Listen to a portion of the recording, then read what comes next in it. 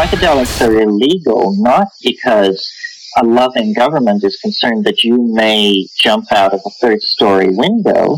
Psychedelics are illegal because they dissolve opinion structures and culturally laid down models of behavior and information processing. They open you up to the possibility that everything you know is wrong. We don't need new laws that control our consciousness and rigidly place it in a prison. Cognitive liberty. The fact that as adults, if we're not hurting anybody else, we should have the right to explore the contours of our own consciousness without any mediation or legislation on the part of somebody else. Reject authority. Authority is a lie. Or is it perception? Information is power, but we have to seize the opportunity.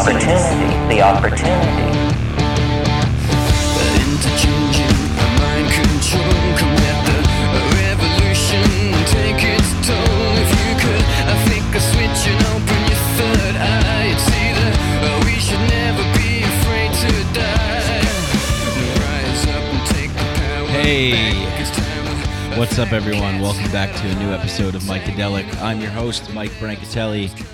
Welcome to the show. Thanks for joining me. Thanks for checking out the show.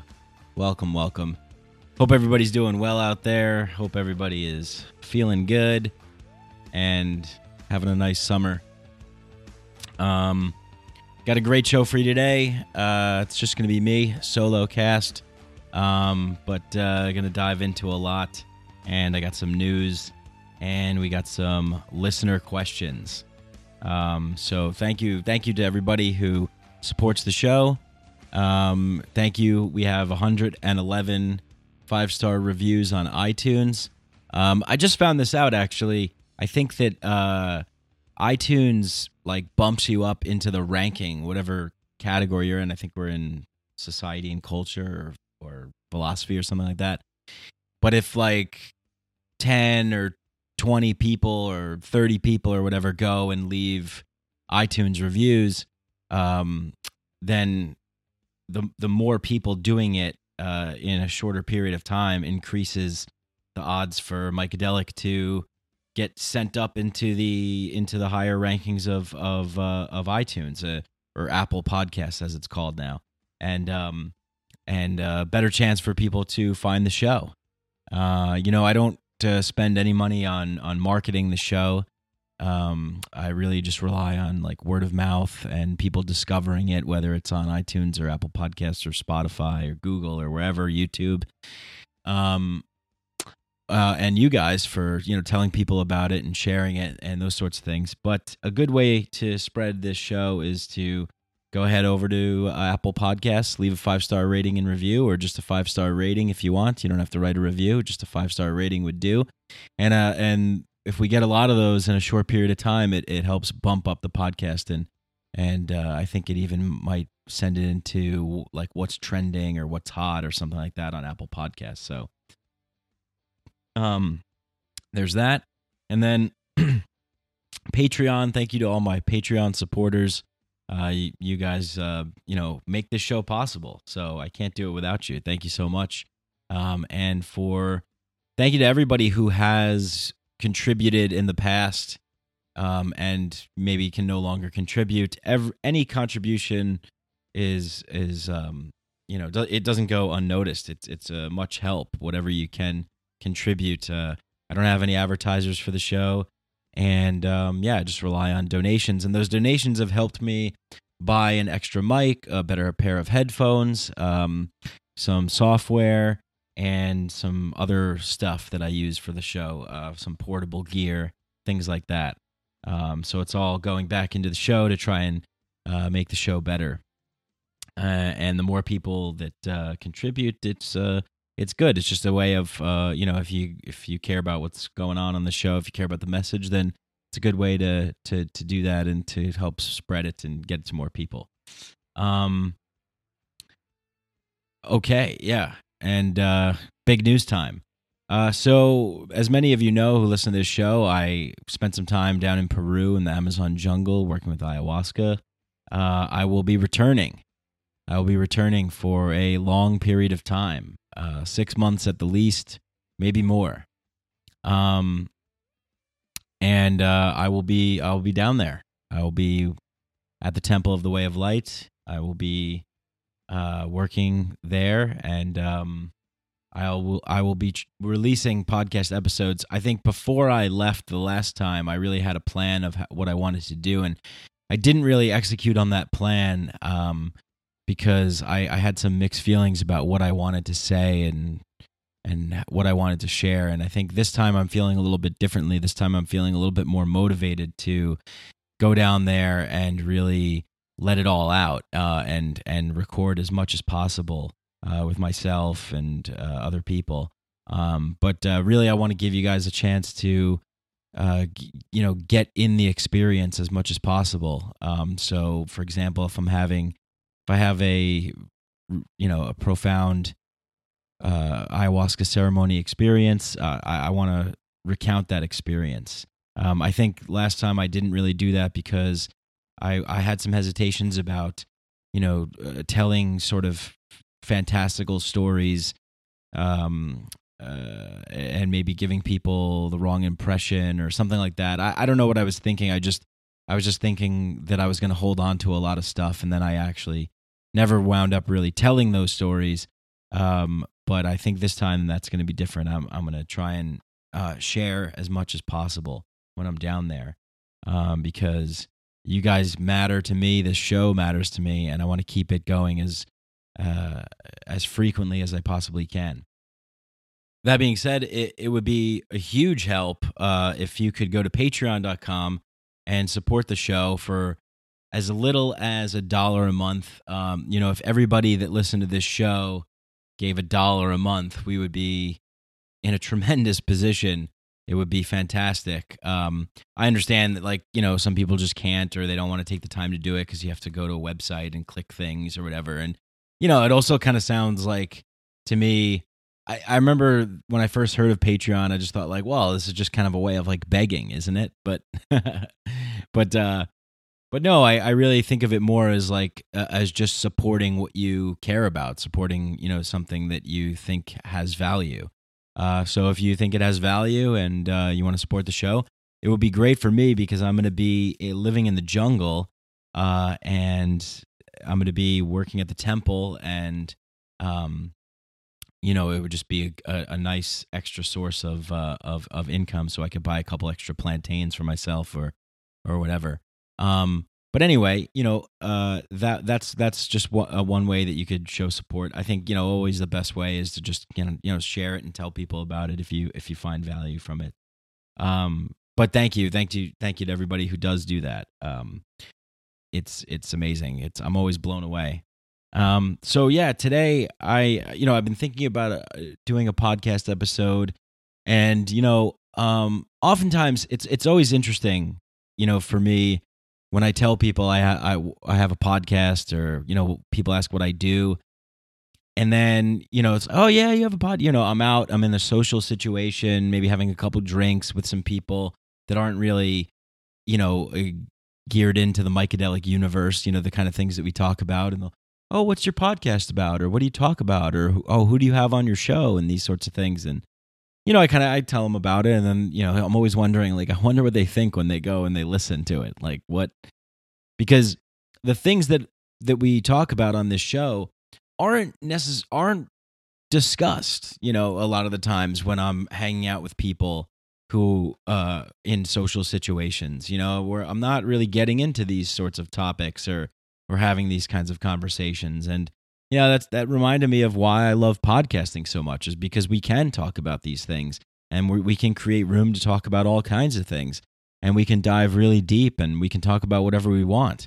And a lot of the times, a lot of the social situations that we find ourselves in don't really allow for that, or don't really foster that kind of dialogue. So it's good. It's interesting. It's like, oh yeah, what do you do a podcast about? Oh, it's Mycadelic. Sometimes I have some guests on. And then they go and check it out, and they look at the last episode I released. The shadow reaches all the way down to hell. And it's like, okay, what the hell is this about? This guy's 2 hours talking about how he was trying to integrate his shadow. All right, what is a shadow? What is this? Yeah, I just find that interesting. because I'm a pretty different person, I guess, when I'm out and about and, mingling and meeting people and stuff. And then, the show is just something that's completely different. So it's funny. And yeah, I've just been, I've always gotten a lot of positive feedback from the solo shows, and I've really appreciated them because I do enjoy them a lot. I think oftentimes I felt that there, as far as guests on the show, I really only reached out to guests that I really, really, really wanted to talk to. But then some guests reached out to me, and then sometimes I just felt like, oh well, I feel like maybe I just need to get a guest for this week, or I don't know. I kind of maybe just like I wasn't thinking about it too deeply, and I just got in this mode of like, oh, I just need to get another guest, and I think that's all, that's all great. I think that a lot of podcasts are like interview formats like that. I mean, I would think that a lot of podcasts are probably interview formats with guests, or just a bunch of people sitting around talking, maybe like, a comedy podcast where there's like 3 or 4 comedians sitting around talking. Or maybe like a podcast where there's 2 people, going over something. But I don't know how common it is for a podcast where there's just a guy like me who's just sort of doing these solo kinds of shows and talking about my personal life and larger, bigger picture topics and stuff. So yeah, I don't know. I always think that's funny when someone's like, oh yeah, podcast. Yeah, I love podcasts. Yeah, I listen to some podcasts. Like, oh, maybe I'll check yours out. And then they check mine out, and it's like, this podcast isn't for everyone. It's just, I know that, it's not. It's the stuff that we talk about here is I think it's just for a particular kind of person. Well, cool. I have not been on social media in a long time. I've sort of cut my ties, especially Twitter. I haven't been on Twitter in forever, and I used to be on Twitter all the time. So if anyone's trying to contact me on Twitter, I have not checked Twitter. So the best way to get in touch with me would be to email me, go to my website and contact me that way, or send me Instagram. I have, because my little nieces and nephews, there's got to be a better way to say nieces and nephew, because I have 1 nephew and 2 nieces. So can we just say my knees? My knees are on Instagram, so I have to stay in touch with those cuties to see what they're doing. And that's why I keep Instagram around. And Facebook I check occasionally, but I definitely don't post as frequently as I used to. So I don't know, maybe I should think of a better, like, streamlined way to do everything in one place. I was thinking about maybe coming up with like a group page. I think that might be something that might be good. So maybe I'll do that, and then this way, when I'm away, you guys can talk and discuss on the group page. But I just wanted to see if anyone wanted to ask any questions. So I threw that out on the Facebook page, and I got a couple questions. So I'll just read some questions. We'll start off the show like that, and then we'll get, when we get into the show, about what I want to talk about. Really what I want to talk about is everything. So this show, I was thinking about like titling it "The State of the World Today" or something like that. I just I kind of want to give my like State of the Union address and just talk about every single thing under the sun, about what's going on and all that. So let's get to some questions. So one question was from Helvan Heaven, good buddy of mine. Talked to him recently, so glad he's doing well. Shout out to you, brother. Thank you for your support. He says, what is your idea / experience on the self and higher self? In other words, do you have any opinion on the soul, living in a soul carrier, the body, in relation to the super soul or the universal self encompassing the whole universe, even all the universes? are there two, or is all one, or one and in the same time, or one? Are there two, or is all one or one in the same time different? Okay, sorry, I stumbled along that. Like the Indians in India phrase "same, but different." This question requires to look beyond religions to the other sight-seeking or entering spiritual realms. Okay, well. Yes, next question. Man, that's huge. Let's just start with the top here. What is your idea / experience on the self and higher self? In other words, do you have any opinion on the soul living in a soul carrier, the body, in relation to the supersoul or universal self encompassing the whole universe or even universes? Well, that's a really good question. And, I think that my whole life I've been interested in the fundamental questions of existence. Who are we? Why are we here? For what purpose? What meaning? Where did we come from? Where do we go? Cotton Eye Joe. All of those big questions I'm fascinated by. And anybody that seems like they're on the right track. And that's an interesting question, right? It's like, how do I know that somebody seems like they're on the right track? What does that even mean? Like when we hear somebody talk about these things that are, they're not provable. We have never had proof of somebody saying that they died, they went to heaven, and they recounted the tale. I mean, I'm sure some people have made claims of that, but we have not had any tangible evidence for this happening that we can all look at and say, oh, okay, cool. But there are people out there that talk in ways that make us say, aha.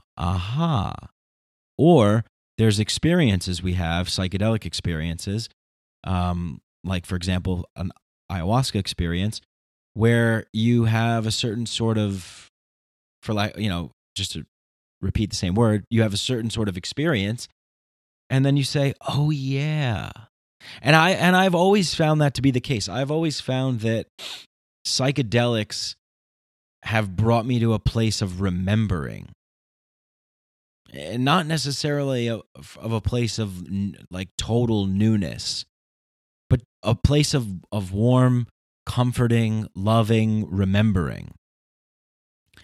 And, we can make our best guesses to what this is, what this means. And I think that the more and more people that have these experiences,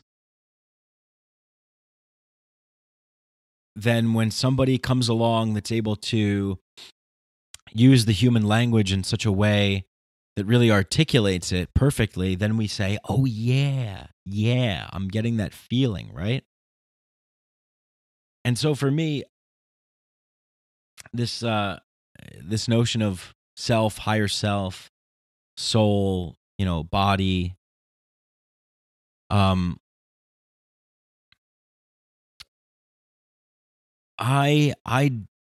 tell you what I don't fall into.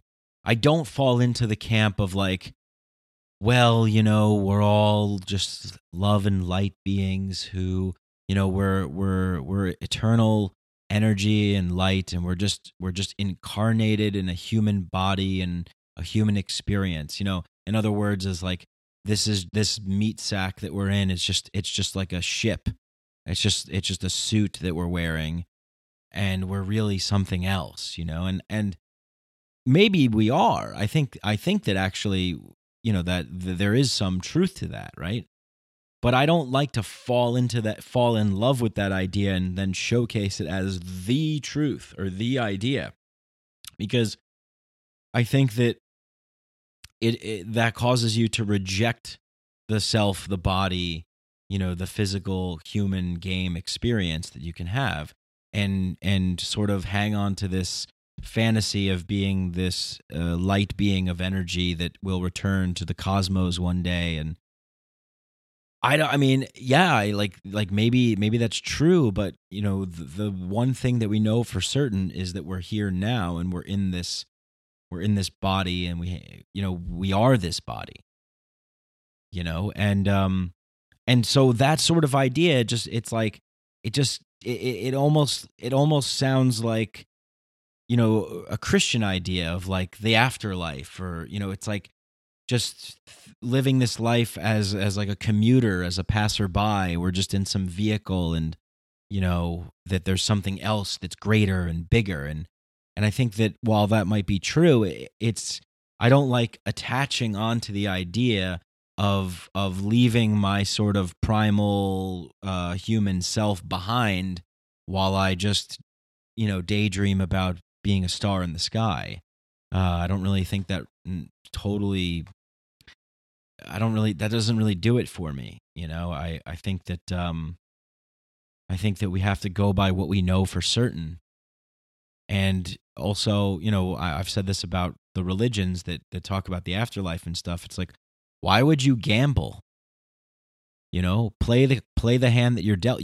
For certain that you're here now and you're having an experience now, and that you're able to interact in the world and communicate and influence and persuade and make things happen and do all kinds of different things. So have the experience here and now, and whatever comes after comes after. Whatever we are that we're going to return back to, it sure as hell won't be through the lens of this experience. So we won't be able to perceive it in the same way. We won't be able to think about it like we're thinking about it now. We're just going to return to the cosmic infinite goo of this breathing honeycomb web of circuitry that exists beyond human comprehension and beyond form and beyond the mind and everything. And so I don't like to get so hung up in that sort of stuff. But the idea of a higher self, when I think of the idea of a higher self, to me that means the best of what you can be. How can you best take advantage of this opportunity that you've been given, this being that you inhabit? There's the higher self, and I sort of talked to this on the last show, right? There's the higher self, and that higher self is the most amount of good that you can do, the best kind of person that you could be. That how can you maximize your time here to let all of your skills and creativity and talent out? I think if that's the highest good, the highest self. And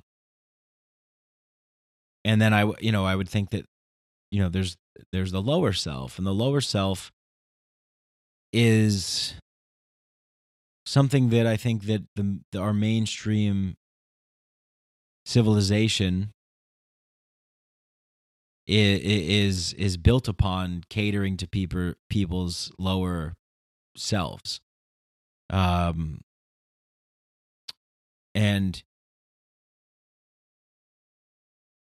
while I think that's fine, I guess, I don't think it's necessarily the most noble thing that you can do. I don't think it's really the most gracious thing that you can do to a person. I think the best gift that you could give somebody is the gift of inspiration and encouragement and opportunity to strive for the higher self, to reach for the stars, to encourage people and foster situations that cause people to want to reach up to their higher selves. And that's, I think, how we build a better civilization on this planet.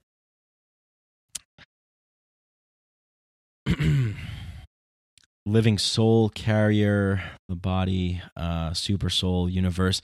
Okay, right. So yeah, I think that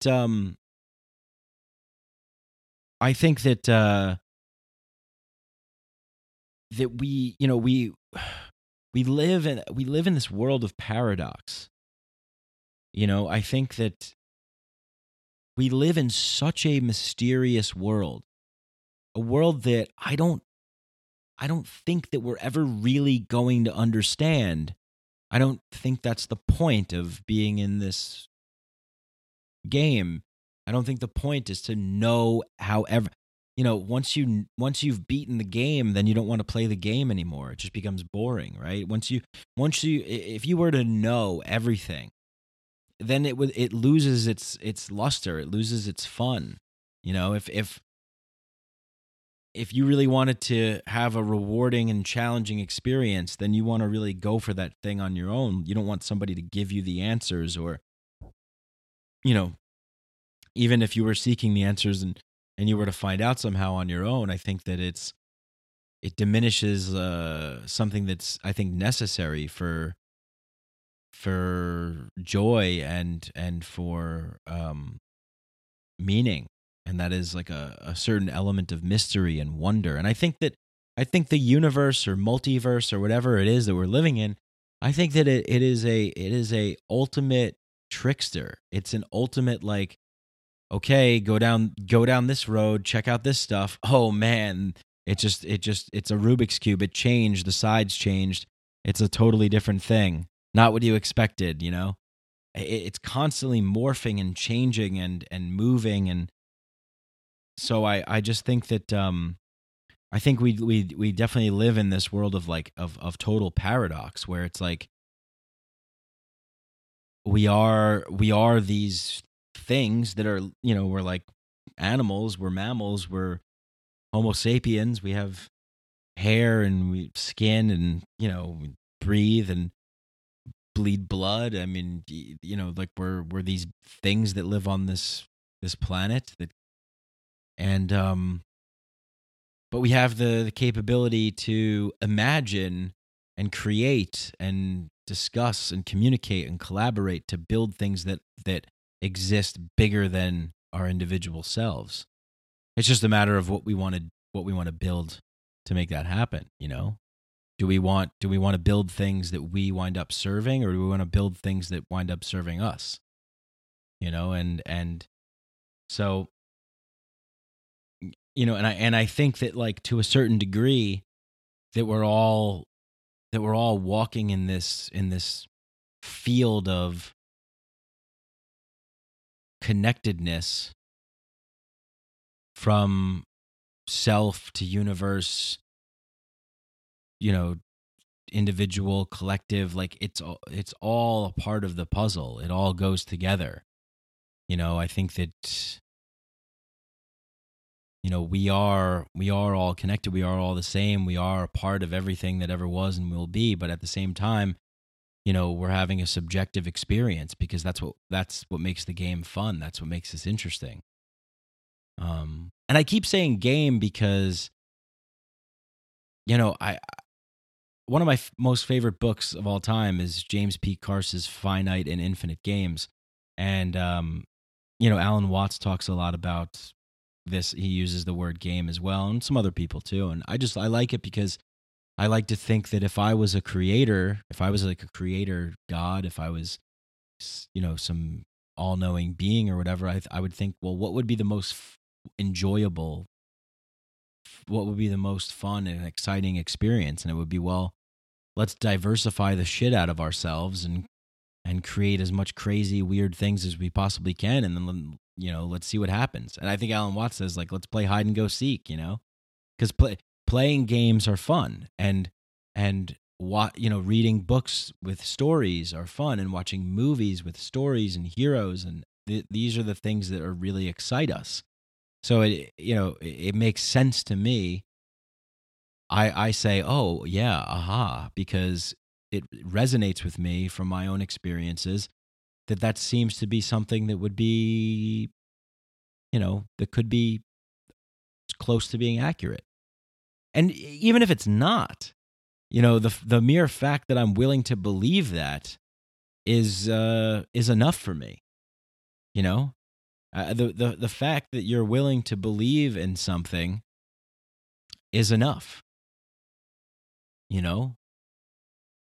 I think everybody needs something to believe in, and even if they don't, even if they claim that they don't, well, I think that's just causing sort of I don't know. It just doesn't seem like that much fun of an experience for me to say, well, it's all just, a bunch of rock and, bunch of crap, and it all just collided together, and it was, and who the hell knows, and it's, when you're dead, you're dead. It just seems like, well, that doesn't seem like, if you could choose to believe in anything, like, I just think that doesn't really necessarily seem like something that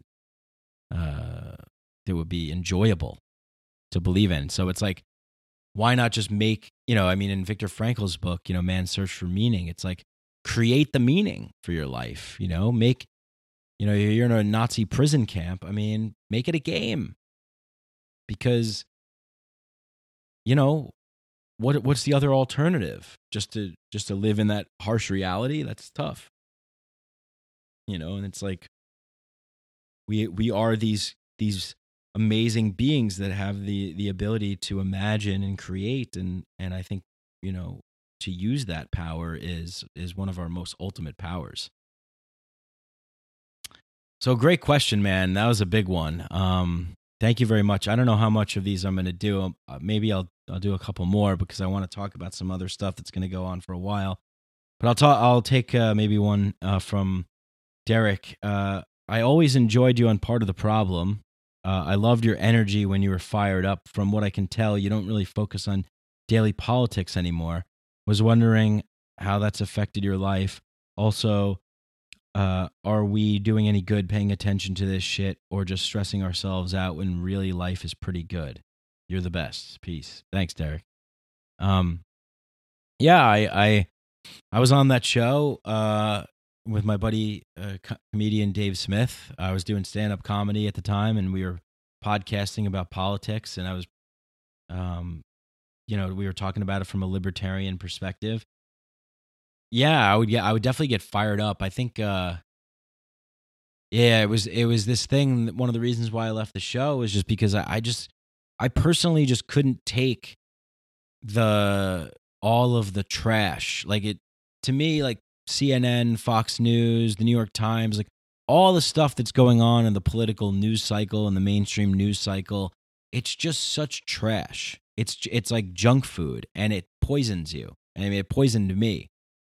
And I couldn't really handle it anymore, because I started to get interested in other things, and I started to look a little bit deeper into what's, the behind the scenes, or, just even further deeper into more esoteric stuff. And to me, it lost its appeal. It lost its, I felt like we were always repeating ourselves, like, all the time, whatever was going on in the news. And it's like, well, look, here's the thing, and we're talking about this stuff. And it seemed like, it just seemed to be a little bit like, I don't know. I guess it became kind of boring a little bit. And it also just kind of made me mad. It made me very angry, and I guess I let it get to me too much.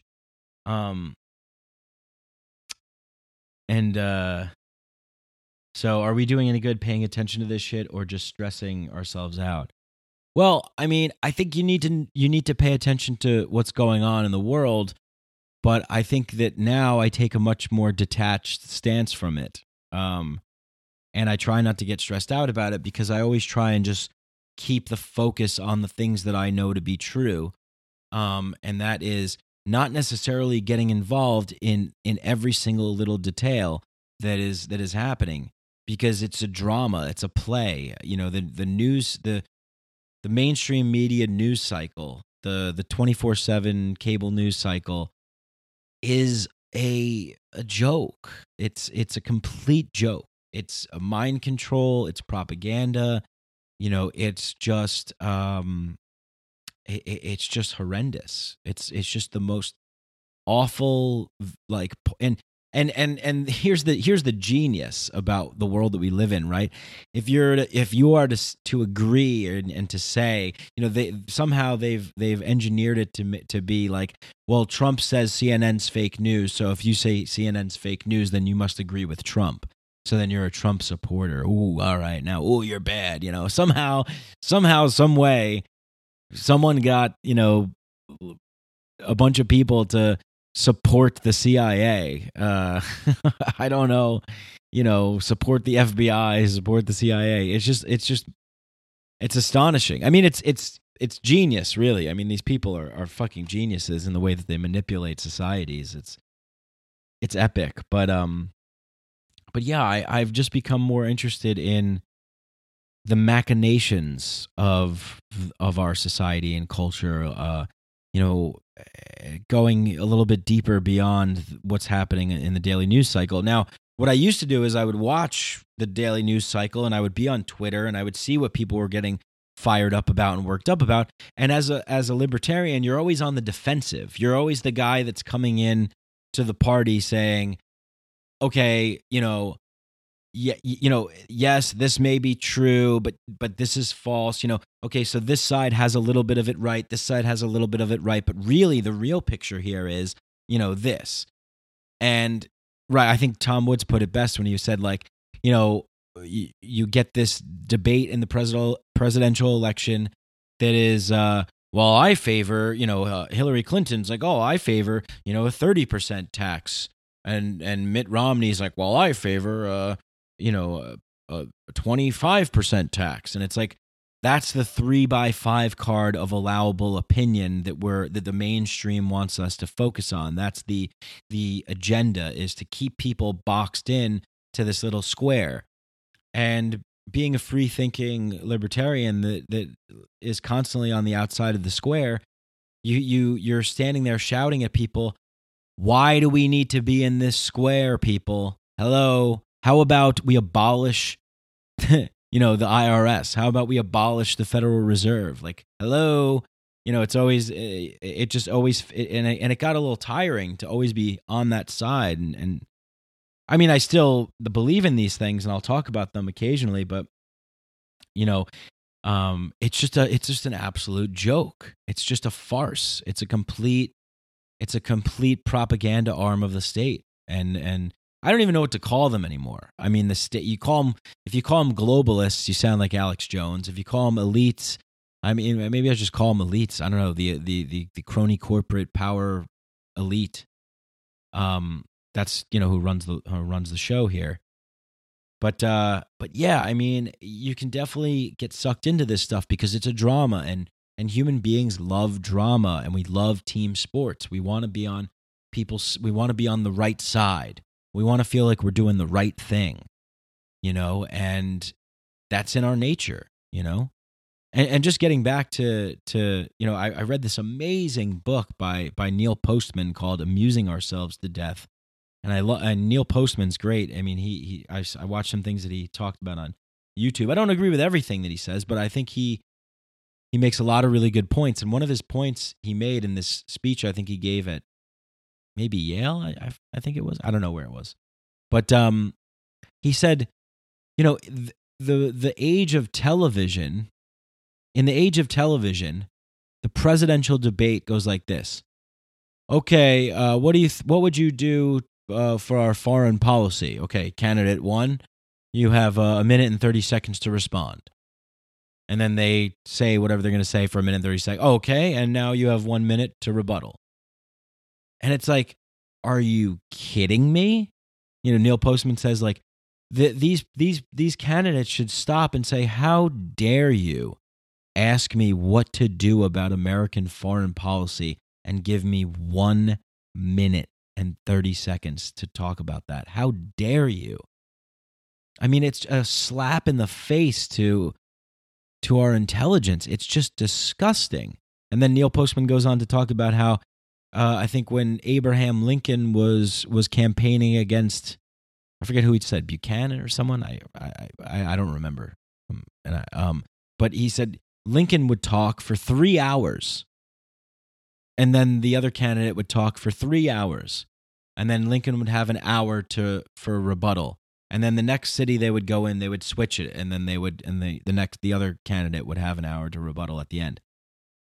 But he makes the claim that in this age of television and social media and the internet, we want everything in clips. We want everything in bold-faced clickbait headlines to get riled up and excited because people's attention spans are so low and it's all entertainment. You know, all the world's a stage. It's been made into entertainment. So, you know, I don't stress out about it anymore, and I don't feel poisoned by it anymore, and I don't get worked up about it anymore. I mean, look, I've been consciously aware of, I guess 3 presidents. I mean, Clinton, I wasn't totally aware of. I was, you know, a kid when Clinton was president, and you know, I don't really remember too much because I wasn't really. I mean, now looking back, I can look and see, but at the time, I'm talking about at the time, I wasn't really fully aware. But I remember when Bush was president, and I remember 9/11, and I remember when Obama came into office, and I now see what's going on when Trump was elected. And so I've witnessed these changes and not changes.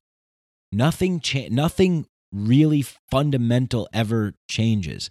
You know, we always wind up arguing about the same things, and the news media cycle will just stick to the same story and just repeat. I mean, we keep hearing about Russia and the fucking election. I mean, it's just absolutely mind-blowing. And this is the genius of what is happening here. Because everybody knows if you want someone to believe something, all you have to do is keep repeating it. Just keep repeating it. And if you're lying about something, deny it until the day that you die. And that is the way that our power structure works. Is it's this massive apparatus that attracts the worst people of our society to the top. They get into the levers of power, and they ride that motherfucker until the wheels fall off. They don't give a shit about the next generation. They don't care. They will just kick the can down the road until it's somebody else's problem to deal with, because that's the nature of the game of the system. You know, the system is like, hey, get in here. You know, it's like, hey, get into this party while it's hot, you know, and just go buck wild. You know, don't worry about anything else. Just get yours while you can get yours and get the fuck out, you know? And that's the way it works. And so these people get in and they just deny and lie till they die and do whatever they have to do to stay in power and to maintain power and to maintain wealth. And,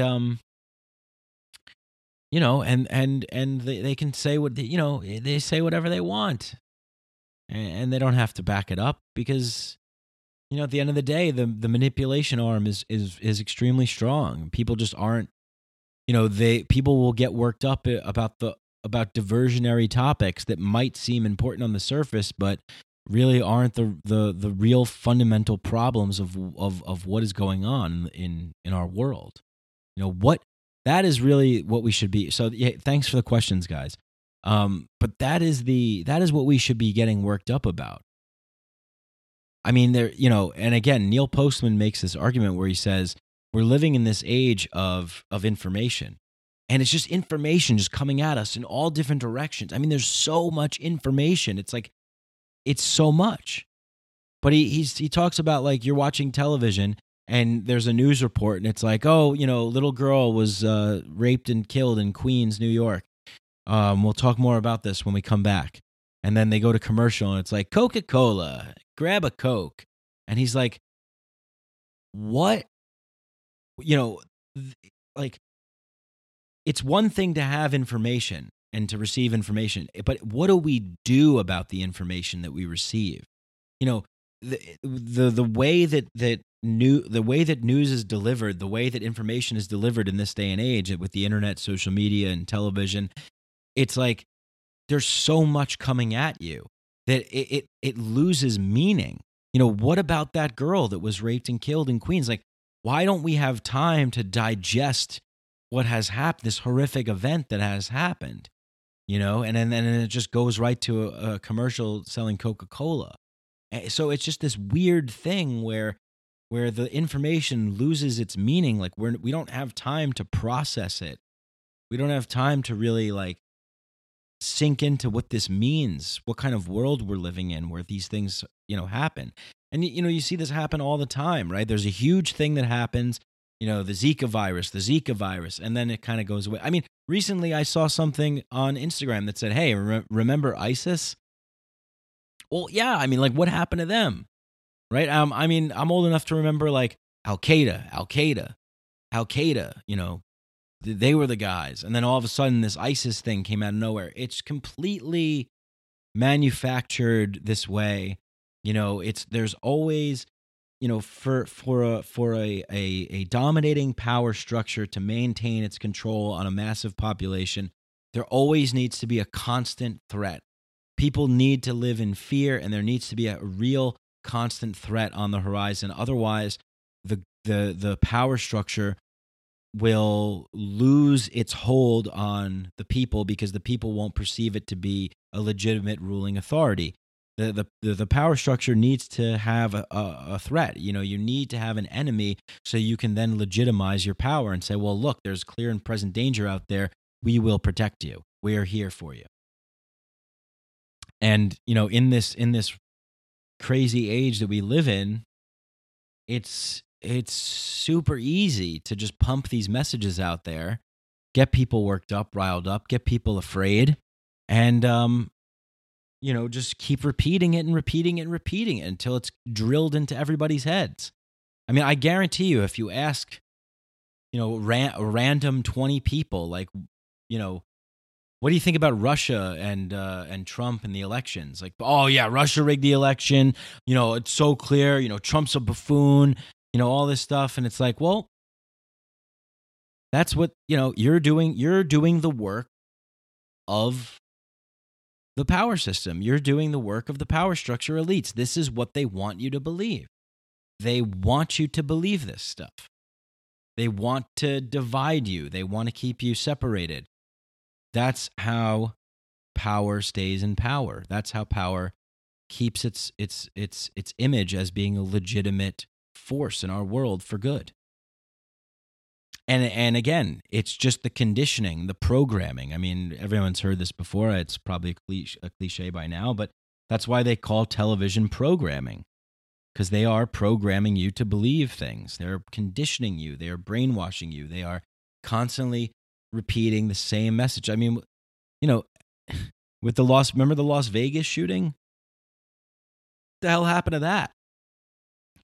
These things, all these things that happen in our world right now, they just seem so surreal. It just seems so strange that these things happen. It's like some massive event happens, and immediately it's on every single news channel, and everybody's covering it 24/7 for, I don't know, a week or two, and it's just constantly being, sent on repeat. And we always know who did it immediately. We've identified who's done it and the motive and why or whatever. Or maybe we don't know why, but we know who did it. And it just repeats and repeats and repeats and repeats and repeats until it's jammed into people's heads. Because we don't have time to sit and digest and to think and to question why this and why that. I do this stuff at great sacrifice, to like my mental health, but I do this stuff because I know I look out at the world and I say, no, this is wrong. There's something wrong here.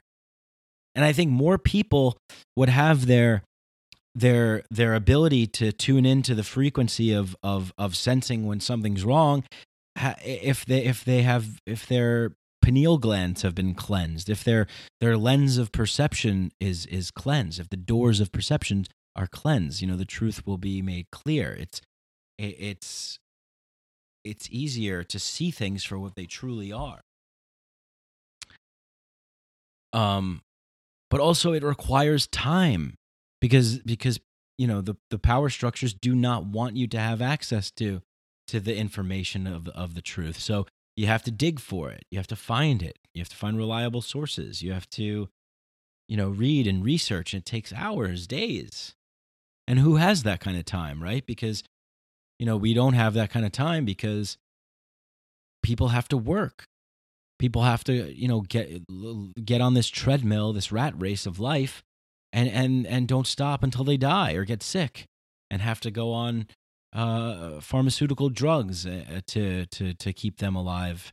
It's just this insanely sick and cruel system that we've got going on here that really doesn't allow people the time and the space necessary to make sense of what's going on in the world around them, and it becomes so overwhelming that they just accept whatever is being said by wherever they hear it from, whatever the repetitive information that's coming out is saying. Well, okay, that must be it,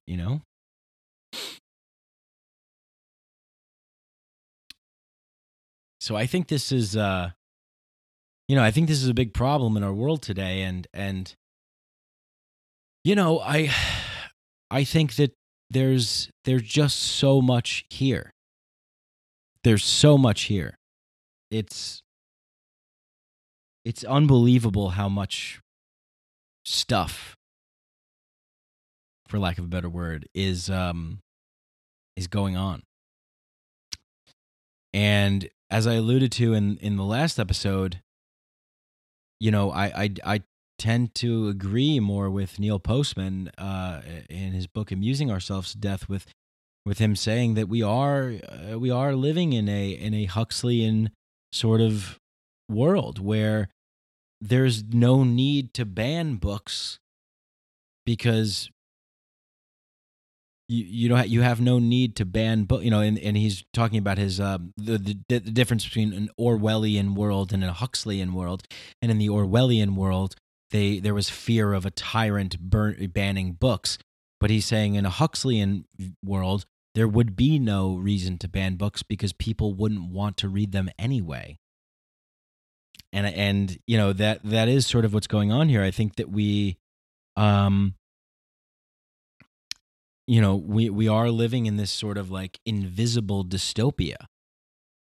I think it's invisible because there isn't in our daily average lives, there isn't a black boot of tyranny that is stepping on our neck and suffocating us. But it's instead that black boot of tyranny is dispersed through all of our gadgets and gizmos and media and entertainment, and it's just integrated into the culture. It's integrated into the power structures system of control.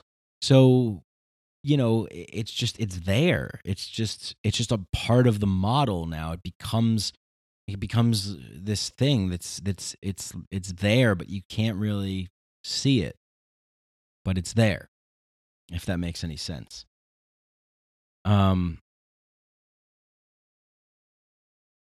Yeah, and then again, Postman says that, Orwell warns that we will be overcome by an externally imposed oppression. But in Huxley's vision, there's no big brother oppressor that is required to deprive people of their autonomy, maturity, and history. As he saw it, people will come to love their oppression and adore the technologies that undo their capacities to think. I'll go on to read some more, actually, from this amazing book. Orwell feared those who would deprive us of information. Huxley feared those who would give us so much that we would be reduced to passivity and egoism. Think about that. Orwell feared that the truth would be concealed from us. Huxley feared the truth would be drowned in a sea of irrelevance. Orwell feared we would become a captive culture. Huxley feared we would become a trivial culture, preoccupied with some equivalent of the feelies or the orgy-porgy from the book Brave New World. As Huxley remarked in Brave New World, the civil libertarians and rationalists who are ever on the alert to oppose tyranny fail to take into account man's almost infinite appetite for distractions. Yeah, I mean, it's just mind-blowing, I look at this one part where he says Orwell feared that the truth would be concealed from us. Well, we do have truths that are concealed from us, that is true. Huxley feared the truth would be drowned in a sea of irrelevance. Now that really rings true, because you can, like I said, you can go out there and you can dig for information and you can find some semblance of truth out there. It requires a thirst for knowledge, and it requires an educated population, right? And I think that a large part of what we see in the world today is the dumbing down of societies. You know, I mean, you look at this in America, right? A state-controlled education. You know, children are forced. Their parents are threatened to send their children to school, or else men with guns show up at your house and take you away. I mean, think about that. Your own children. You have to give them away to the state so that they can be properly trained, programmed, and conditioned to believe what the state wants them to believe, so they can be obedient. So they, you know, obedience over everything is what it is. You know, they want them. This is what we want you to think. Here is your playpen of sanctioned thought, and you are to stay here, and you are to remain under our supervision for all eternity. That's the model. The schooling system, compulsory education, the public schooling system in America is one of the biggest crimes and one of the biggest tragedies of all of humanity. And it always comes under the guise of a smiley face. The most evil, cruel, horrible things are always done with a smiley face. And it never comes in the form of an evil, cartoonish Voldemort, Darth Vader villain character. No, it comes from hope, promise, doing good, educate. We got to educate the children. You know, it comes in these forms of happiness and cheer and doing good. But the you know, the underlining agenda is sinister. You know? So, you know, it starts with that, really. I mean, it really does start with that. So immediately people are being dumbed down, and people are being, you know, are being told lies and misinformation, and all kinds of just terrible things are happening. And so, you know, when they grow up to be adults, they're helpless. They you know, they don't stand a chance unless they've had some way to question things enough to break out of that paradigm and start to go down a path of self-education, which I don't think a lot of people necessarily do. Nor do I think that's what really a lot of people want to do. I think that innately what we do want to do is that we want to enjoy our lives and spend time with the ones that we love and do the things that we care about. That is ultimately what we want to do. And if you asked an average 9-to-5er kind of person, well, they'd say, yeah, of course, that's what I want to do. I mean, you know, I get to do that on the weekends, and I get to do that, 2 weeks out of the year when I'm allowed to, you know, when I'm not a slave. Oh, okay. So you're like, whose life are you living? If you're not living your own life, well, that's just the way it is, you know? I mean, that's just the way it is. Why is that the way it is? Why? That's the question. Why are we accepting this one version of reality that's been given to us? And I think the answer might be because it's the easiest. It's easy to just say, okay, well, if that's what I got to do, I'm going to do it, you know? It takes a lot of effort and energy to go against that. And, you know, I think most people just don't want to do that. Most people just want to relax and enjoy and watch some good movies and have a couple drinks and smoke a little weed and have some fun and do some mushrooms and Wait, do most people want to do mushrooms? Wait, I'm thinking about myself now. No, I think most people just want to enjoy the time that they have, and they don't want the responsibility that comes along with knowing the truth about how everything operates and what's being done to them. It's too psychologically heavy for the average person, I think, to accept, my God, what the hell is happening here? What kind of nightmare are we living in? And of course, when I'm talking about this, I mean, I'm talking about just, the structure of the way that things are, right? Because I think the structure of the way things are influences everything. It sets the tone for our reality. It sets the tone for what's acceptable and what's not acceptable. It sets the tone for what we value and what we don't value as a species. As a species here, I'm talking about from this perspective.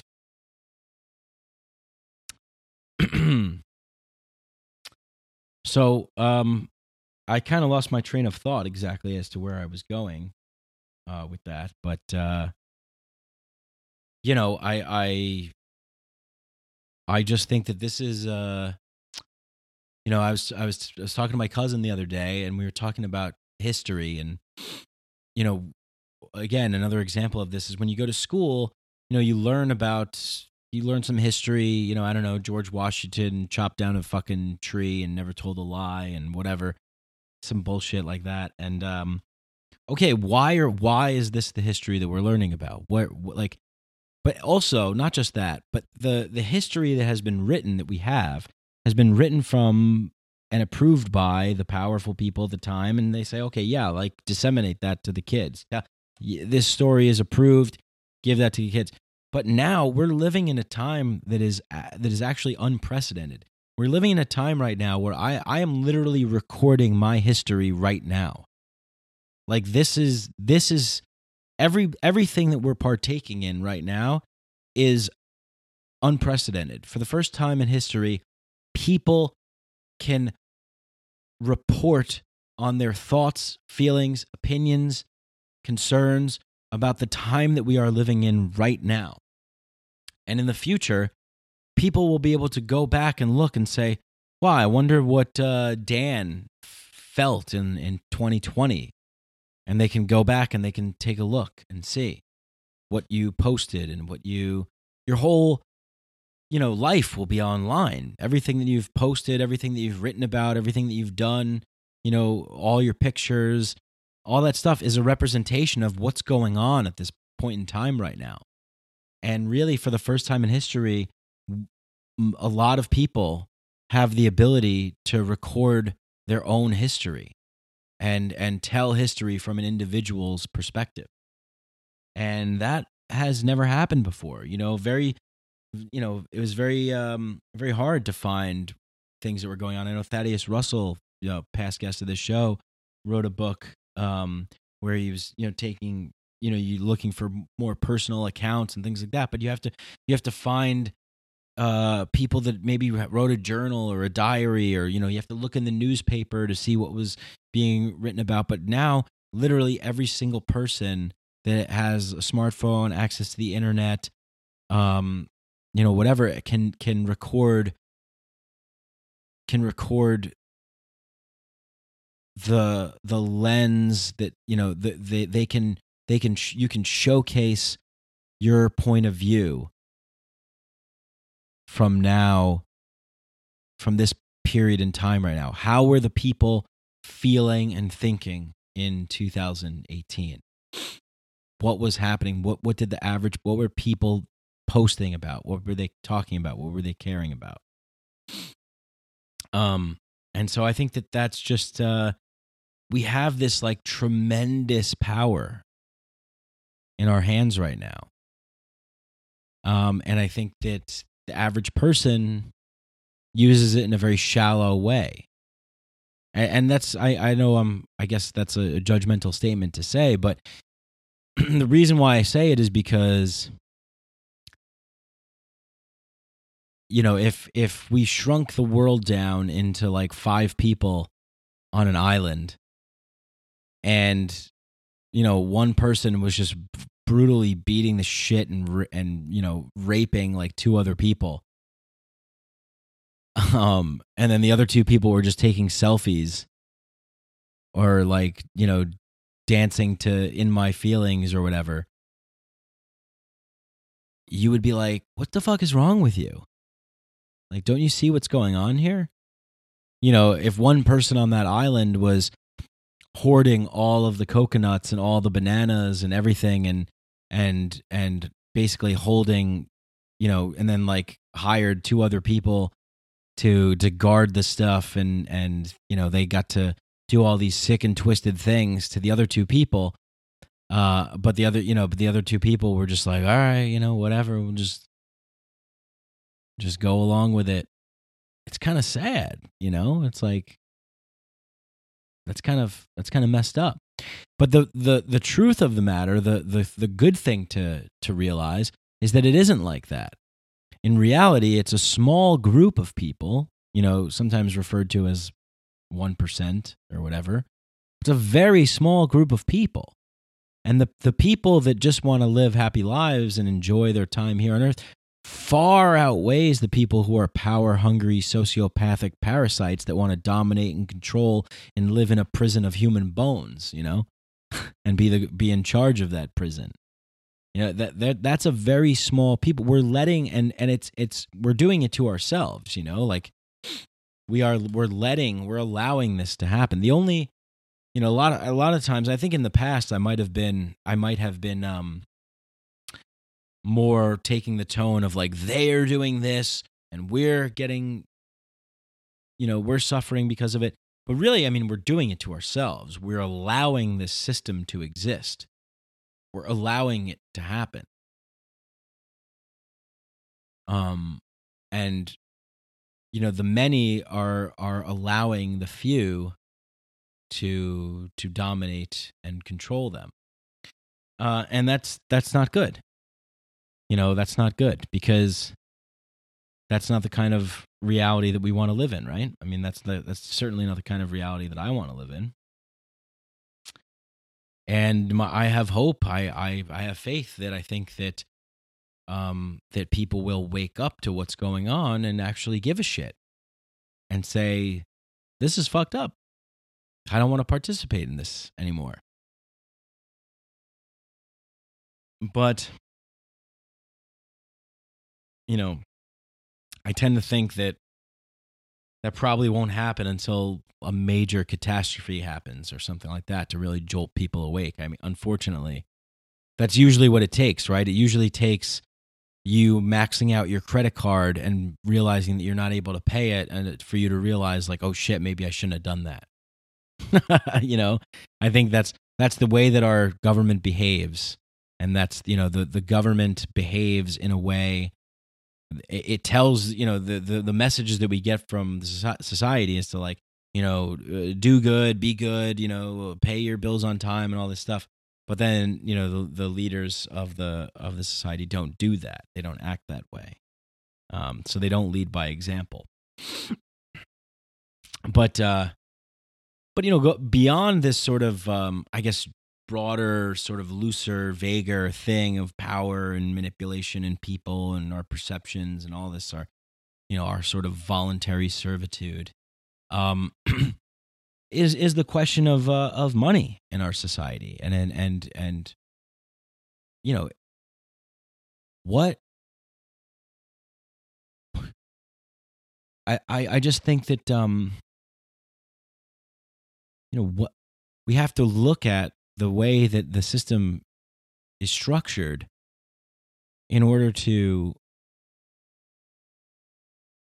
I don't know, like what I'm trying to think of, what I'm thinking about right now is that like today, Apple just became the first company to be valued at $1 trillion. And in the New York Times, it said that, it's like bigger than Disney and Bank of America and all these companies combined. Apple, $1 trillion valuation.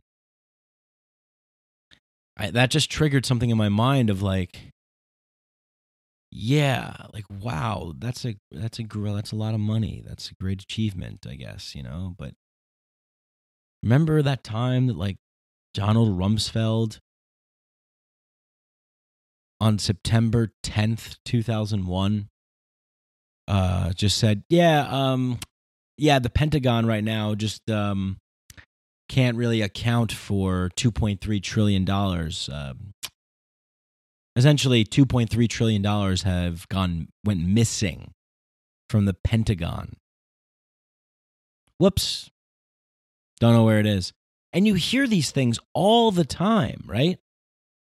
Like I even think recently we heard something about like, oh yeah, like looks like we can't account for $1 trillion here. It went missing. And it's just like, excuse me? What? I think it was maybe a couple years ago or something. It was like, we can't account for $6.5 trillion. We don't know where that is.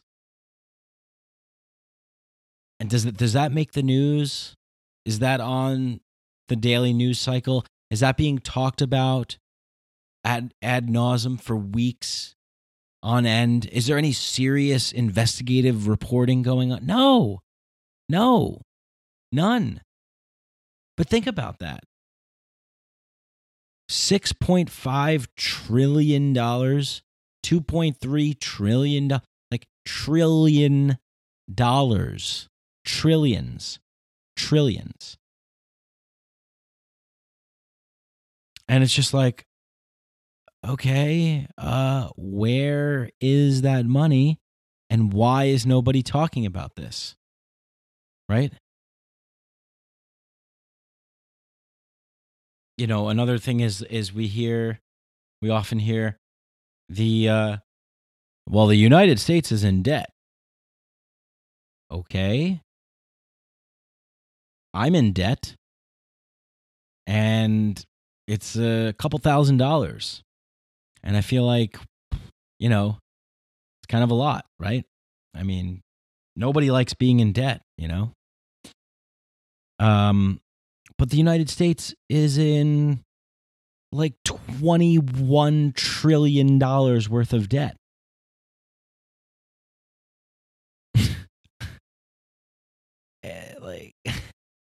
I mean, these numbers, it's just, and most people they just don't know what that means. Like, okay. Yeah. Oh, okay. Yeah. I have credit card debt and the U.S. has debt. So that makes sense. Yeah. You don't have $21 trillion of debt. And like, what is that debt? What is that money from? Who gave it to us? Where did it come from? What is money in the first, just all of these things that nobody thinks about, I mean, think about it. The Federal Reserve Bank just prints money, lends it to the government. Government then owes them that. Where are they going to get it from? Government doesn't sell any products or services except for slavery of human beings. It's coming from us. And that's Ron Paul always used to say, this is the tax that you never hear about, the inflation tax. And the inflation tax, this is why there's no middle class anymore. There's just working poor and upper class. The middle class is disappearing. Because every time there's money that's printed, it goes into circulation.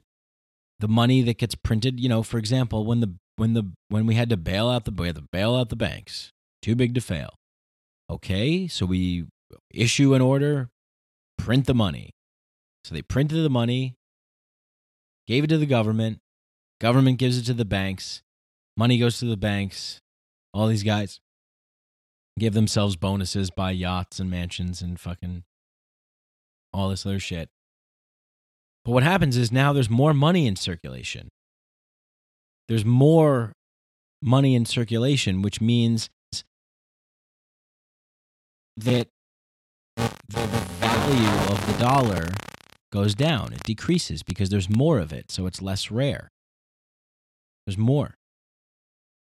And what happens is that causes prices to go up. Things wind up costing more money. So, average, like for your average, I guess, like Wall Street banker, CEO person, he doesn't feel the effect of, Cheerios going from $3.40 to $6.40. Doesn't matter to him. It's nothing.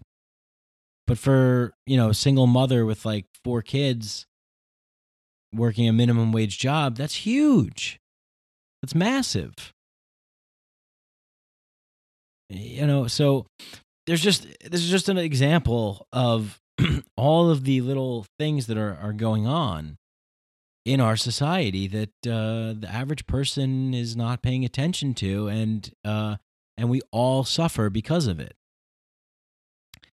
Our lives could be so much bigger and more important and better. We can create whatever reality we want to create if only we were untied from the shackles of the dominator class that wants to siphon our energy. Our time and our energy is the most valuable resource on the planet. Our time, our energy, and our love. And with that, we can build anything together. We can collaborate together, and we can create magical, amazing, fantastic things. We don't have to think about looking forward to, we don't have to look forward to like the festival that we're going to go to, or the, Burning Man or whatever, like, oh, that's going to be wonderful when we go there for that week or 2 weeks. No, we could just create that as a way of life, right? I mean, think about this. We live in a world right now where if a bunch of people wanted to get together and buy some land and live that way, if we just we said, listen, there's like, there's maybe like 500 of us, and we all want to buy this piece of land. And basically what we're going to do is we're going to just have like a music festival sort of lifestyle. And, people, we have people can create and make things, and you can have a garden and you can grow your own food or whatever. It's just whatever our agreements are. Yeah, of course, we say weed is legal, psychedelics, everyone, you can use them whenever you want, and maybe we'll even get together and we'll have ceremony. Whatever, we get together and we agree upon what the rules would be like. They would never allow it. That's impossible. Nobody would allow that. Because you're escaping from the prison, and they don't want you to escape from the prison. They want you in the prison. They want you under the control. We're not hurting anybody. We're not harming anybody. We just want to go off and do our own thing. We just want to get together, and we just want to create a life that's really fun and exhilarating and exciting. And we want to do it, in our own way. Now, maybe there's a possibility for that kind of stuff to happen. I don't know. Maybe California is getting more likely to be somewhere that it might be like that, or Washington or Colorado or Oregon or Portugal, or I don't know, different places. Maybe there's some cool things that are going on in these places, or maybe there's the opportunity for these things to happen. But, if I wanted to do that at my house, if I just wanted to invite a bunch of people here, every week and have psychedelic ceremonies and parties and stuff like that, wouldn't be allowed. Just wouldn't be allowed. It wouldn't be allowed to peacefully separate and to go our own way. And that's an indicator of an unhealthy society. A healthy society would where we would honor and respect the individual and the dignity of the individual, and allow people to congregate and get together in ways where agreements can be made that's mutually beneficial to everybody living in that area. And the same thing goes back to, I was talking about money before. The same thing goes back to, like, if money is what we put value on, right? And as I was mentioning, the Federal Reserve just is able to print money, and they call that legal tender. But if we were to do the same, it would be counterfeit. You could print a $100 bill that looks exactly like a $100 bill that's issued into circulation by the Federal Reserve. But because you printed it, it's not considered legal tender. It's, that's a crime. But because the perpetrators, the ones who are the criminals, who they get to decide, what goes, what's allowed. And I think a lot of people think that, well, things are going to get better because we're advancing technologically, and that it will allow us for more freedom or something like that. And I think, but if we use it the right way, and I don't think that a lot of people are using it in the right way right now, because we're using it in a way that, like, you can have all of the progress and technological advancement that you want to have, but that's still, you're still clinging on to the material, to the external, to provide you with some sort of liberty. But that liberation can only come from within. It can only happen. What good is it to have psychedelics legalized under a fascist government? What good is it to have the truth revealed under a totalitarian regime? It doesn't do anything, and it's total freedom and liberty is the most important thing here. And that's at the root of everything that I care about,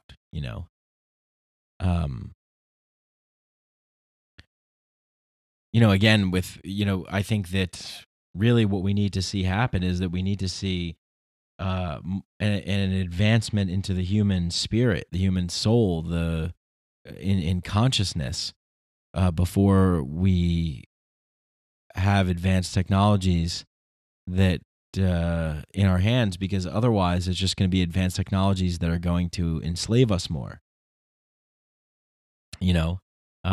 I think that we don't want to be monkeys riding rocket ships. We want to be able to be elevated at a higher state of consciousness to understand the mind, what it means to be a human being, what really matters, how to love, how to be a proper individual in the world. And then we'll be ready to handle whatever technological advancements come. And I think that, that's something that we just don't hear people talking about too much. But, again, this podcast is about the state of the world today. What's going on and what we can do about it. I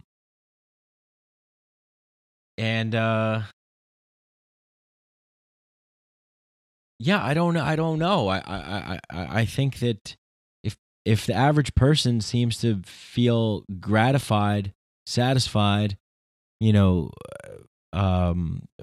pleasured, then there's no need to try and sacrifice something for a change.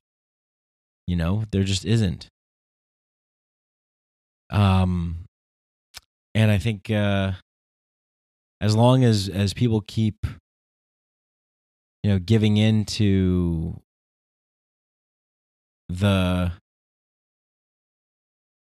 flashy, immediate gratification, materialistic realm, then we just keep adding fuel to the fire of our own incarceration, into our own enslavement, our voluntary servitude.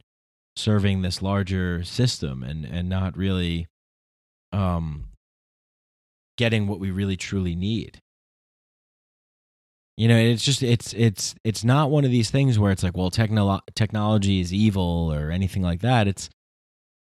It's how we use it. And it's how we interpret the world and respond to the world that's important, you know? And I think this is, you know, when talking about psychedelics, it's like, well, what's really happening when you're having an ayahuasca experience? You know, is the ayahuasca brew communicating to you? Is it your brain? Is it consciousness? Is it something that's unlocking inside of you? You know, what is actually going on here? You know, are there spirits, or, you know, are there like ascended masters or something like this, or what is happening? I think it's about how we interpret our situation, how we respond to it, what we do about it, that really matters. It doesn't matter if it's quote unquote real or not real or whatever. It's about how we interpret it. It's our perception of it.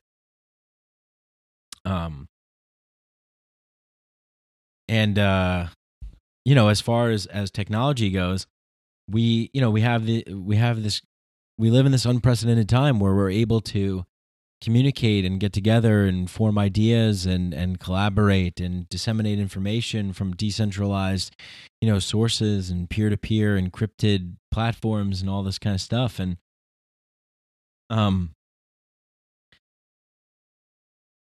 you know, but at the same time, it can also be it's also something that is used against us. You know, it's like, well, all these social networks that we sign up for, you know, everything that we do, every app that we download, every phone that we buy, you know, it's tracking our location. You know, our data is being used to sell ads to us and all this other stuff. So it's like, with everything there's a pro and a con, and it's not as black and white. You know, there's nuance, and I think that really what we need is we need to be living in a society where we have wise elders to guide us into a place that is, you know, that where what I was talking about in the beginning of the show with the first question was, you know, really encouraging people to live up to their higher self, encouraging people, and see, that's what happens is we live in this world where there's this black and white dichotomy, and it's like, okay, well, you know, people need to be told what to do, and so we need to force people to do the right thing. And I don't think that's the case. I think people need to be shown. People need to be shown what to do, shown how to do the right thing, and encouraged to take the higher self path. And I think it's the job of people who are leaders in our society to encourage that. But that's not what we see in the world today. We see the encouragement to, you know, for debasement and degeneration and degradation of the individual, and, you know, giving up to the larger systems of control, and, you know, not, you know, just distracting people, keeping people dumbed down, distracted, and drugged up. And then they can just get on going and doing the things that they're doing. And, you know, what are they doing? Well, I don't know, but they're doing some crazy shit.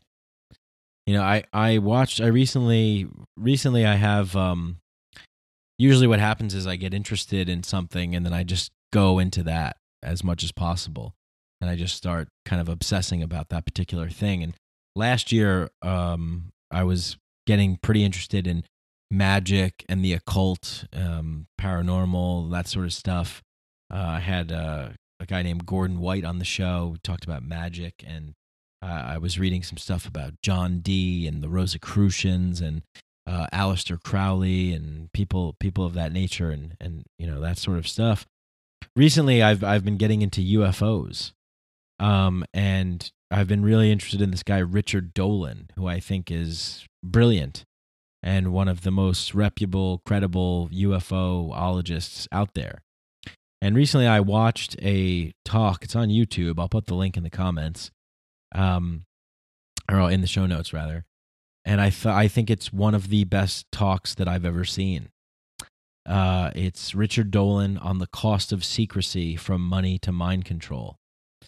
And you just have to watch this guy. He's really great. He talks about, he was a historian.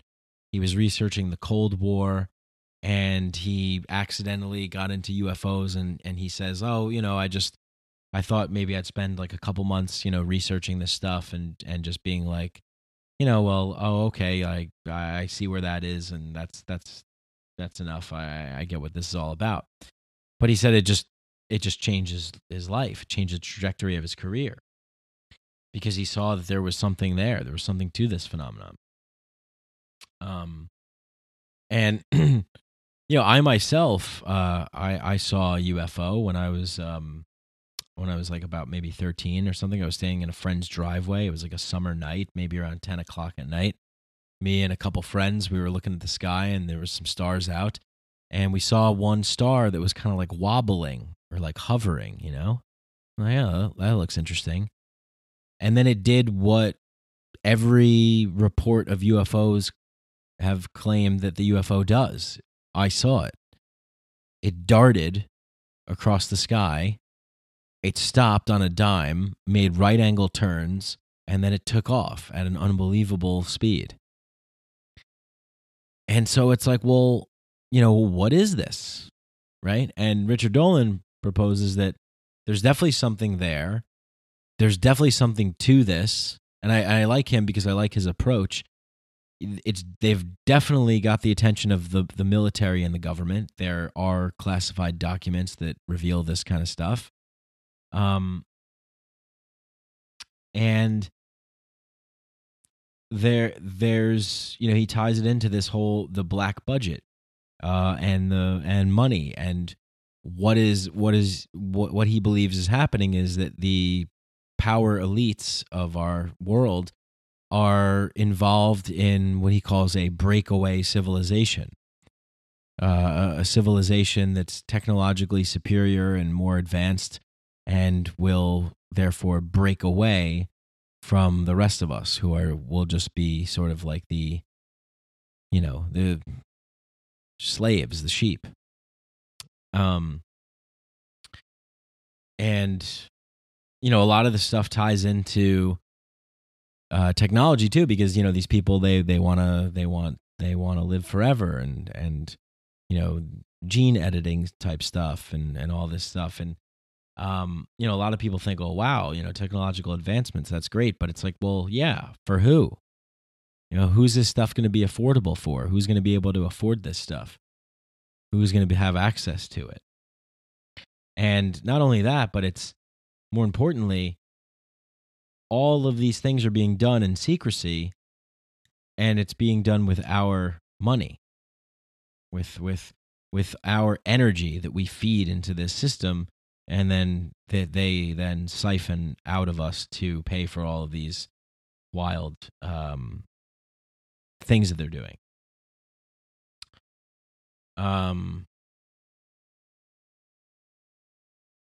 So I just find it really fascinating from a point of cover up, a point of following the money, a point of looking at what documents are available and trying to decipher what's going on and connecting the dots and listening to people who have come forward, people who have been in high-ranking positions who, talk about what they've seen or what they have had access to, and this sort of, these sorts of things.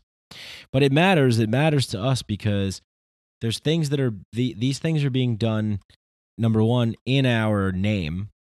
So when the military goes overseas, invades countries, topples governments, installs regimes, occupies places, sets up military bases around the world, and involves itself in a never-ending wars, that's being done in our name, in the name of America, and in the name of Americans. And not only is it being done in our name, but it's being done with our money, and our money is our energy, our time. And, this whole system is designed in a way to keep people on the treadmill of the 3x5 card of allowable reality that's being dished out to us, not to question things, just to be obedient, go along with the system, make sure that certain types of behavior is shamed and outlawed, and psychedelic use and those sorts of things, so people aren't expanding their mind, expanding their consciousness, questioning things, questioning the nature of things, and asking questions to the power, and aren't having individual experiences that help inform them of the reality of their life, so these things are being done, and so the average person is working for this machine, spending the majority of their lives doing something that maybe they don't really want to do, just so they could pay for things that they don't really want to have. The real thing that they want to have is something that doesn't cost anything. It's something that is much deeper, more real, more transcendent, and more in tune and in harmony with the planet and the cosmos and our place in it. And the powerful elites will do whatever they can to arrange things in such a way where people aren't where people are sticking to that program and falling in line, and the rest of us who are questioning this stuff are seen as lunatics or crazy people or people who are losers or whatever. Tinfoil hat, conspiracy nuts. And that's by design. And actually, I've talked about this on the show before, and Richard Dolan brings this up in his talk, The Cost of Secrecy. But conspiracy theorist was a term coined in. It was a coin. It was a term coined by the CIA, by the Central Intelligence Agency, and they came up with it as a way to discredit people who were questioning the official narrative of the JFK assassination. JFK was assassinated, and there were people that were saying, I don't know, this story doesn't really add up, and I'm not really buying this. And so the CIA came up with a PSYOP, a psychological operation, where they basically said, well, anybody that's questioning this is a conspiracy theorist. And then you just put that out on repeat, and enough people hear it, and you repeat it enough that it gets into the general population's mind that anybody that's questioning this is a wacko and a crazy person. And if you explain that to someone, as Richard Dolan says, you'll of course confirm their suspicions that you are indeed a crazy person for thinking that the CIA invented conspiracy theorists to question. So yeah, it's quite a genius strategy. But all this stuff, when I look at all this stuff that's being done, I don't look at it as some necessarily sinister force that is oppressing people, although it is. I look at it as more of something that we are actually allowing happen to us, and I see that there are glimmers of hope out there. There are ways that we can transcend this and overcome it. But in order for us to do that, people need to be educated as to what's going on, and then we need to have some confidence and faith and courage in ourselves to take a stand and stand up for what's right, and stand up for what we believe in. And I think that if we can do that, then we can have a chance of living in a world that's much more like the kind of one that we would like. Something that would be a lot nicer. Because for one thing is for certain is that dominating power structures never just relinquish their power. They never just say, all right, well, we've dominated and controlled and manipulated enough. We're good. We'll just retire now. That's not the way it works. It's just on autopilot right now. It's an organism that's trying to that has one objective, to survive. It needs to maintain its own survival. So it just keeps feeding. It just keeps getting fed by the people that. The people that are attracted to that sort of opportunity. And, like I said, I think the rest of us really, the average person isn't necessarily receptive to this sort of narrative because they can't really conceive that this sort of thing would be going on. This is something beyond their comprehension because most people are good people. Most people are good people. And that's really the weakness. And I talked about this on the show last show about our shadow sides, the parts of us that we hide, that we don't really show to the world. But that's the part of us that we need to integrate in order for us to understand what's being done to us by the people who are manipulating us and controlling us. And once we understand that, then it's like, well, yeah, okay, of course these people are doing this because human beings have the capacity to do these things.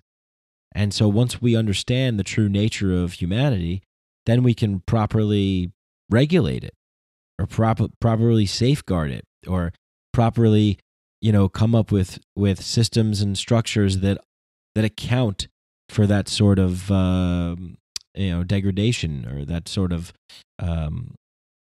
walk towards evil, the lure of the dominator mindset. Once we all acknowledge that could be any of us or that we could do these sorts of things, that human beings are capable of this, then we understand a little bit more about how human beings work. But I think that, you're totally hopeless if you're living in a world where you just think everything is fine and dandy and that people are looking out for your best interests and the government you live under, is a benevolent one that would never lie to you and the media would never lie to you. If you believe that sort of thing, well, then you're just falling right into the hands and you're just saying, hey, take me away, lead me to my slaughter.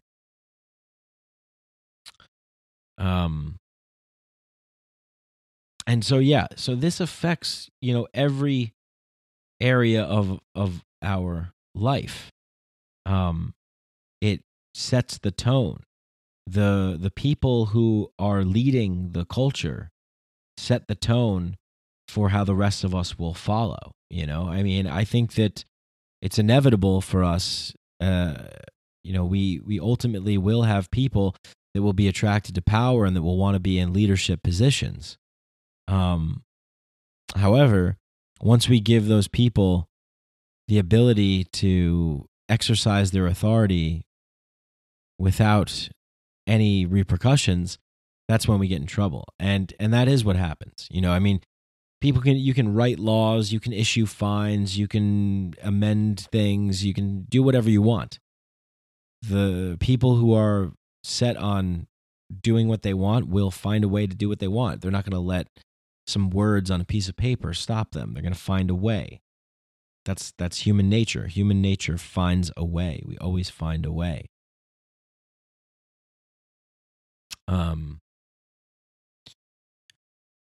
Yeah, and so, there's just so much here that it's almost like, well, what is, and the reason why I'm talking about this is because I believe that this is something that's important to talk about. In this world, it's like, what should we talk about? What should we care about? I don't think the answer is to just accept things for the way that they are. I think that's a cop-out.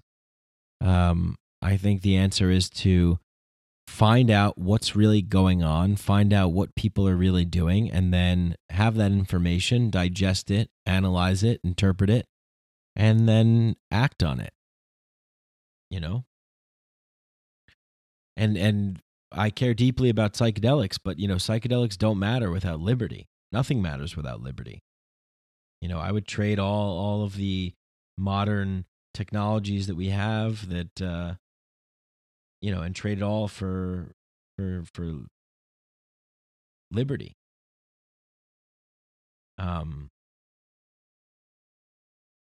But as Thomas Jefferson said, timid men prefer tyranny to liberty. That's what happens. People who are afraid, who live in fear, who are scared, who are not confident, who are confused, who are misinformed, prefer the easy rollover of a tyranny than they do the hard, challenging, grueling work of liberty. But I would argue that we would be living in a much more fulfilling and satisfying and happier place if we allowed for some liberty to shine through. So, yeah, I guess, like, bottom line, what we're looking at in our world today is an abundance of information that's so overwhelming and so complex, combined with massive amounts of immediate gratification, pleasure that appeals to our lowest common denominator, mind-numbing entertainment and distractions, a dumbing down of people, a poisoning of people with the food supply, and a drugging of people with the pharmaceutical industry, and a siphoning of people's energy through nonstop increasing work hours of bullshit jobs, theft in the form of taxation, and manipulated people, feeding into propaganda to cause divisiveness, to trigger people on emotional hot button issues like race or abortion or gender or things like that. Get people fighting about these sort of more trivial things so that they don't ask the bigger question of who's in control, what do they want, what are they doing, where is our money going, what happened to our money, what is being done in our name, and and what kind of life is being created for us that we are buying into. And I can hear some people saying, well, you create your own reality, and this, no one's holding you back, and you can do whatever you want to do in this world, and all these things. And yeah, I think that's true. That is possible. But it's also important to know the reality of what is happening and what is being done, so that we can then address the problem in the proper and correct way, and to actually contribute to being a part of the solution and not just perpetuating more of the same and of the problem. And we just need more people thinking freely and independently and outside of the box.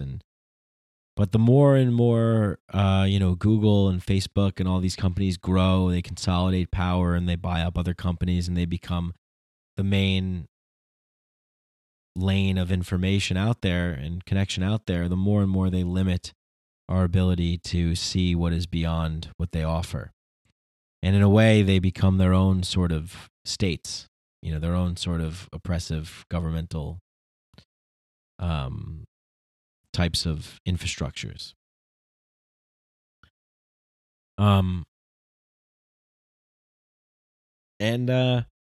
So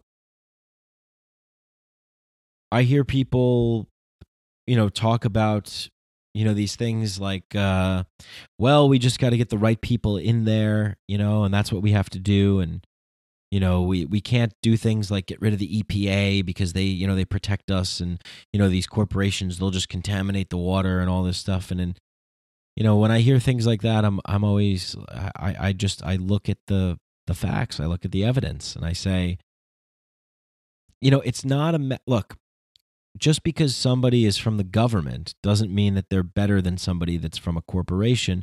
Just because somebody's from a corporation doesn't mean that they're, angrier or meaner or nastier than somebody that's in the government. The government doesn't give you doesn't bestow magical angelic qualities to people. People are people no matter what. But it's the images that people create when they get together to create these bigger systems that, that at the end of the day, what's nothing is stopping them from being the people that they are. It's just our perception of what we think is, it's like, well, we need government to make sure that these corporations don't pollute the water. Okay, well, look at Flint, Michigan. They still have polluted water. Remember that, like, it was a couple years ago, there was like a huge crisis of polluted water, and there was lead contamination in the drinking water. Well, I thought that the benevolent angel government was supposed to protect us from these sorts of things. After all, don't they have an annual budget of like $7 billion or something like that? I think it's about 6.5 or 7 billion. $7 billion. Can't get the job done, can't keep water clean. So what happened? I remember when that happened, Nestle, Coca-Cola, Walmart, they all stepped in and provided clean drinking water to the schools and people that needed it. But, my point there was that corporations will do bad things. Governments will do bad things. People do bad things. Let's not pretend that they won't just because they have a special name or label attached to them, just because they exist in a special designated system that we call government. Oh, okay, because they're in government, they will try and do good things for us. But because they're in a corporation, they're probably going to try and take advantage of us. Well, no, people will try and do what people do no matter what. It's our perception of what we look at in these systems and in these institutions, and we say, oh, okay, well, this particular thing. What's the best way that I could say this? It's like, it's just people are going to do what people are going to do no matter what, right? And that's the shadow side that we have to account for. We have to account for how the human being really is. Well, if we know how people are, let's not give them access to the power, and especially let's not give them access to unchecked power that will operate under the guise of doing good and looking out for people, Let's not institutionalize bad behavior of people and say it's okay because there's a smiley face sticker on the front. It's like people, I think people would be like, if we get rid of government, right? So let's just say tomorrow government's gone. Well, people fear that, there's these massive corporations, they're just going to, have their own way of, police force and these things, and they're just going to take over and they're going to control all of us, and that'll be the end of it. Well, it's like, that already happens. There's no separation between money and power. And money in the forms of banks and corporations, and they use the government as their arm to get things done. But we as people, we look at that and we say, well, there's a separation there. Government's supposed to check, keep these guys in line. But they don't. That separation is imaginary.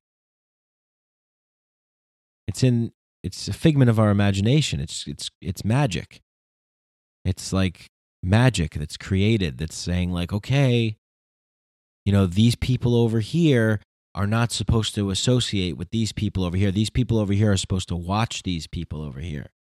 Well, if you were in charge of watching, the behavior of some people, say you're like watching some kids on a playground or whatever, and some kid came up to you and he was like, hey, listen, I'll give you $1,000 right now. I know my mom told me I wasn't supposed to go down the slide, but I'm going down this slide. I'll give you $1,000. Keep your mouth shut. You're going to be like, okay. I mean, most people would say, okay, yeah, go ahead. And, but there's what we would say, well, you're supposed to be watching these people. It's like, okay, yeah, I'm watching them and they're watching me. It doesn't matter what classification somebody's in. Just because somebody's a policeman doesn't mean that they're a good person. Just because somebody works for the government doesn't mean that they're a good person. Just because somebody works for a corporation doesn't mean that they're an evil person. People are people no matter where they are. And as long as you have people who are desiring domination and control over other people, they're going to get it. And nothing is ever going to stop them. The only thing that can stop them is a well-informed, educated population of people who are free to question, investigate, question, and have the freedom to experiment with their own consciousness and do what they wish with it. That's and if the amount of people, the people that listen to this show and shows like this show and people that engage in this kind of thinking and experiment with psychedelics and things like that, those are we're a minority. But if more people can be on our side, we have more people waking up. You can't put the toothpaste back in the tube. Once there's enough people that are feeling this way, then something has to change. And that's when real change will happen. Real change never happens from the top down. It always happens from the bottom up. It always happens when the people finally say, okay, enough is enough. This is bullshit. We're not going to take it anymore. I just don't think that we're at that point yet right now. I don't think we're at that point yet where people are feeling that heat on them. And my fear is that we might not get to that point because we might not be, we might be so drugged up and dumbed down and depleted and just overwhelmed and distracted that we might not even make it to that point. And then, the fear of that is that, then these people run away with the world and who the hell knows what kind of hell is coming for us in the future. But yeah, my hope is that we can prevail, that people can read and research and find out the truth and then do something about it. As Neil Postman says, get this information that we get and then choose to do something about it. Anyway, wow, this is another one that's a long one, but I felt like everything I had to say was pretty important. And as far as like the daily sort of goings on of the politics and all this kind of stuff, for me, it's just I always keep these fundamental questions in my mind. Who stands the most to gain? Who stands the most to lose? Follow the money. What's the incentive? Why would this be happening? Why are people saying this? If the majority of people are going along in one way, it's usually an indicator that maybe something's a little off. If every news station is reporting on the same thing, you can tell that they're, the benefit of watching the news is to see how they spin things, see what kind of story they tell, see what they're trying to get people to think, and what they're trying. They're just trying to sell stuff. What are they trying to sell? What kind of ideas are they trying to sell? And that's the benefit of watching. So you can see what they're trying to sell, and then you can say, okay, well, I wonder why. Why are they trying to push this idea?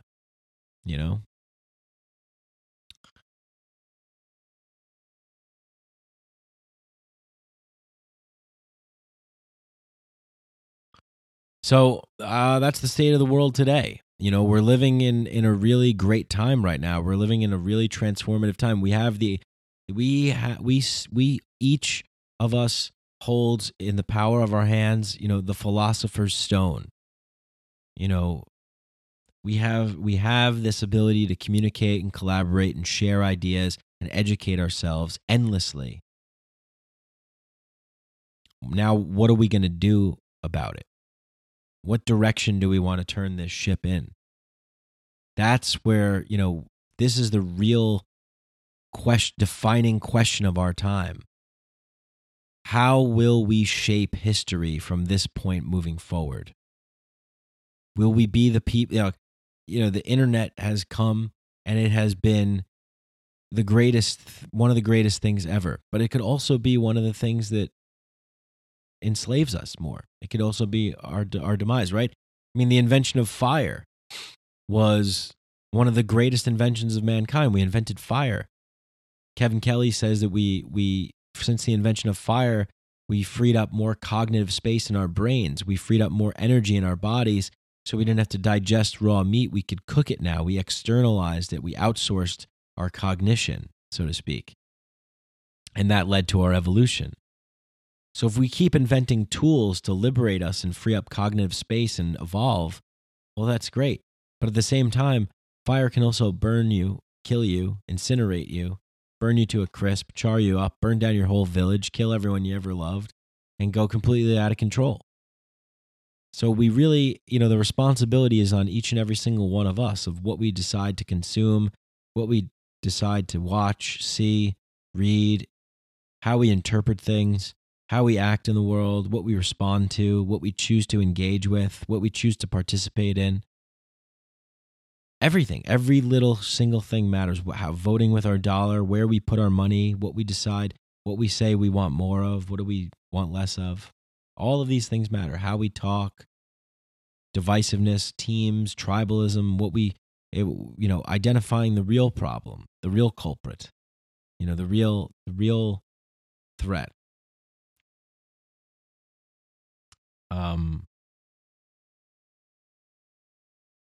So we're living in an amazing time right now, you know, and it's just the beginning. This is the dawn of the internet. This is the dawn of a completely new age.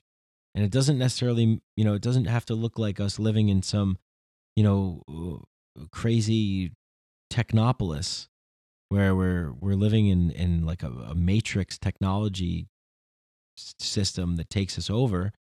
But we can use technology to serve our human needs. Use technology to provide us with the things that really fulfill us, that free us up to have more time to go outside and be in nature. Technology that will do menial jobs and menial tasks that we don't want to do, and then we can go and spend our time doing other things that are more soul nourishing and fulfilling for us. And I envision a place where we all have the freedom to engage in ceremonial, ritual, psychedelic use, where we have the freedom to come together in communities of like-minded people that share in a vision of creating a certain kind of community with each other, voluntarily, having respect for the individual, having dignity for the individual, and working together to create something much bigger than ourselves, that serves the whole of humanity's heart, soul, spirit, and mind, and plays to our higher self, to our highest good. And as Bill Hicks says, you know, build a rocket ship and fly through the cosmos together. And, you know, that's the goal. That should be the goal here for us, you know.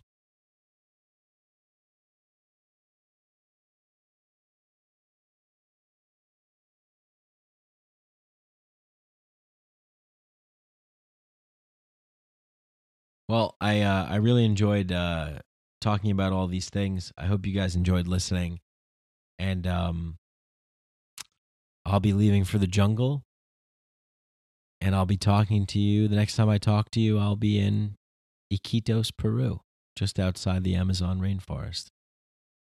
The lungs of the earth.